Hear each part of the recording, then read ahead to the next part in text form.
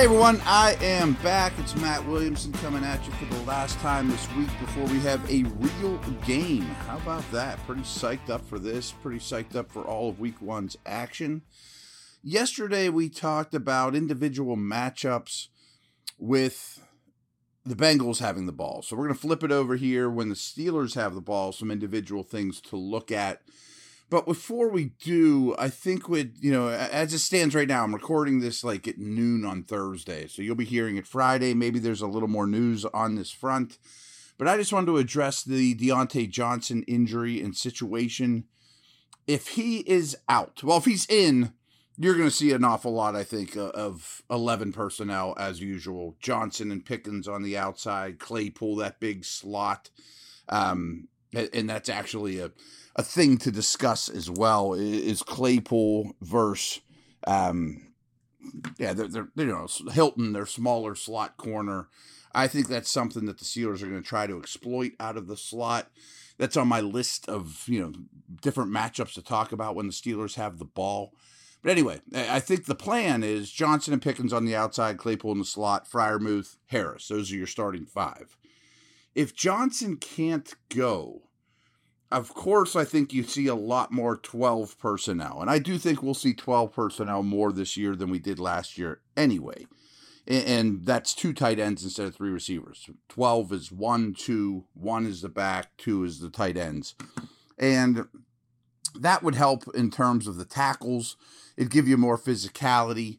I mean, I think in general they're going to get closer to league average in terms of 12 personnel versus 11 personnel. They were very, very heavy in 3 receivers before. So if Johnson's out, gives them all the more reason. Put Gentry on Moore's side, help him with the blocking aspects. That makes all the sense in the world to me. But when you do go 3 wide, I think a lot of people are looking at it, and they might be right, that Claypool would then bump outside, Pickens would be outside, and obviously they would be your 2 receivers and 2 receiver sets with Gunnar Olszewski as your slot. I don't love that. I'm not saying we should never see that, but I think that Claypool-Hilton matchup is something they've been counting on all summer to try to attack. So what I would do is I would put a very big group of receivers out there, leave Claypool in the slot. Pickens, of course, is staying on the outside. And I think I would utilize Boykin on the outside. And instead of moving 2 spots, just put Boykin in for Diontae. So something to think about. Who are your best 5? I know Gunnar is loved, and you're going to love him. I mean, especially when you watch him on special teams. He is a wrecking ball. But I don't know that he's super hard to play against on offense. I mean, I think he's better slot option than McLeod. He doesn't have as much, big playability as Ray, but he's a solid player. Maybe the Patriots were wrong in not using him as a wide receiver hardly at all. They very well could be, but I don't think he's a difference maker on offense, and he's here to play special teams, folks. So I don't think he's the immediate replacement for Diontae if he's not to play. And of course, that would be a huge loss. I mean, not having Johnson in this game would be gigantic. I did talk about that a little bit before, but I do think a staple that they want to attack is Claypool in the middle of the field, as well as Freiermuth in the middle of the field, and sometimes he'll detach to the slot as well, against Hilton, against, linebackers, especially with Freiermuth. And I think that you will see a lot more throws in the middle of the field, between the hashes or down the seam, in the intermediate and deeper levels of the field. I mean, Ben just didn't throw the football there last year. So I think you're going to see a lot more of that.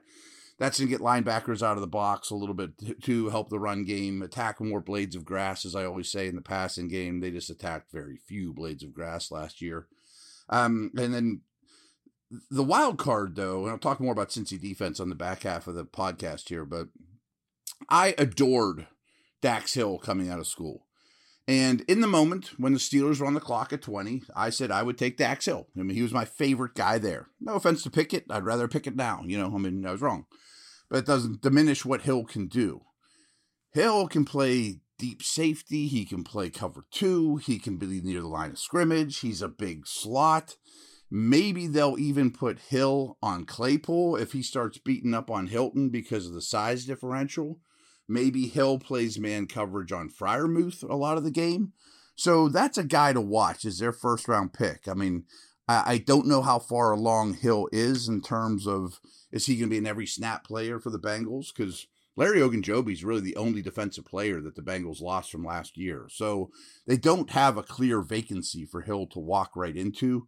But they drafted him for a reason. He's unbelievably talented. His usage will be very interesting to me. And he's going to probably present problems. So certainly will, I think, in his career. I think he's going to be a great player. So let's take a break. We'll do a quick break here, and we'll come back and talk about more of these one-on-one matchups.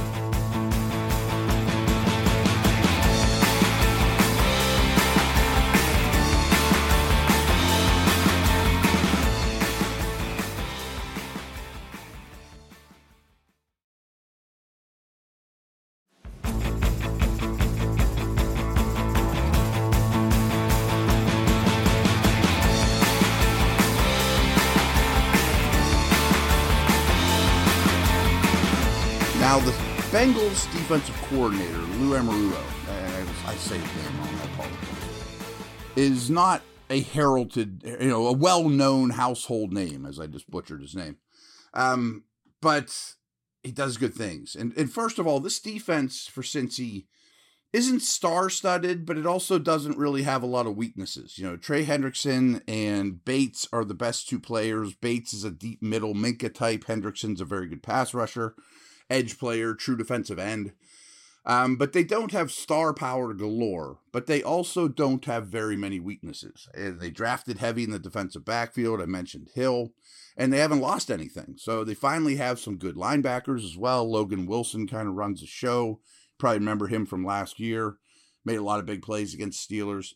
But anyway, the scheme, the defensive coordinator, they changed things up in an instant. Like, you might remember when the Bengals beat the Chiefs in the playoffs. Patty Mahomes is ripping those guys up in the first half. Bengals make a drastic change at halftime, start rushing only 3, dropping 8 into coverage, real, umbrella type coverage shells. And Mahomes looks like he'd never played before, so they can confuse quarterbacks. They can cause a lot of problems schematically. I mean, even the best of offenses like Kansas City. And, we don't really know about Trubisky. I mean, his last stop, that was years ago, he wasn't a great decision maker. He wasn't an elite reader of defenses, so that's absolutely something to take a look at here is Trubisky versus defensive coordinator. You know what I mean? I also think that the Steelers, if I was in the Bengals defensive coaches meetings, Steelers might be a little difficult to prepare for this week. Things are going to be different, but how are they going to be different? The Canada versus coordinator matchup, I think, is interesting because I do believe that we've only seen scratching of the surface in terms of what Canada plans to do with motions and unbalanced lines and play actions. And we've seen some, but really when I watch the preseason, they kind of look like most NFL offenses in terms of that, where I think they're going to be extreme. Last year they were extreme on the dull end, the static end. In the preseason, I think they've been league average with that stuff, but I think a lot more is to come. So how does the Bengals prepare for that? That probably isn't easy. You don't know. New things are coming. A new quarterback's coming. I'm sure you've prepared for designed rollouts and quarterback movements and things like that, and those are all coming as well. Plus, I don't think they're going to be spying Trubisky, but obviously the threat of a running quarterback is much different than the past couple matchups for these teams. So I find that very interesting as well.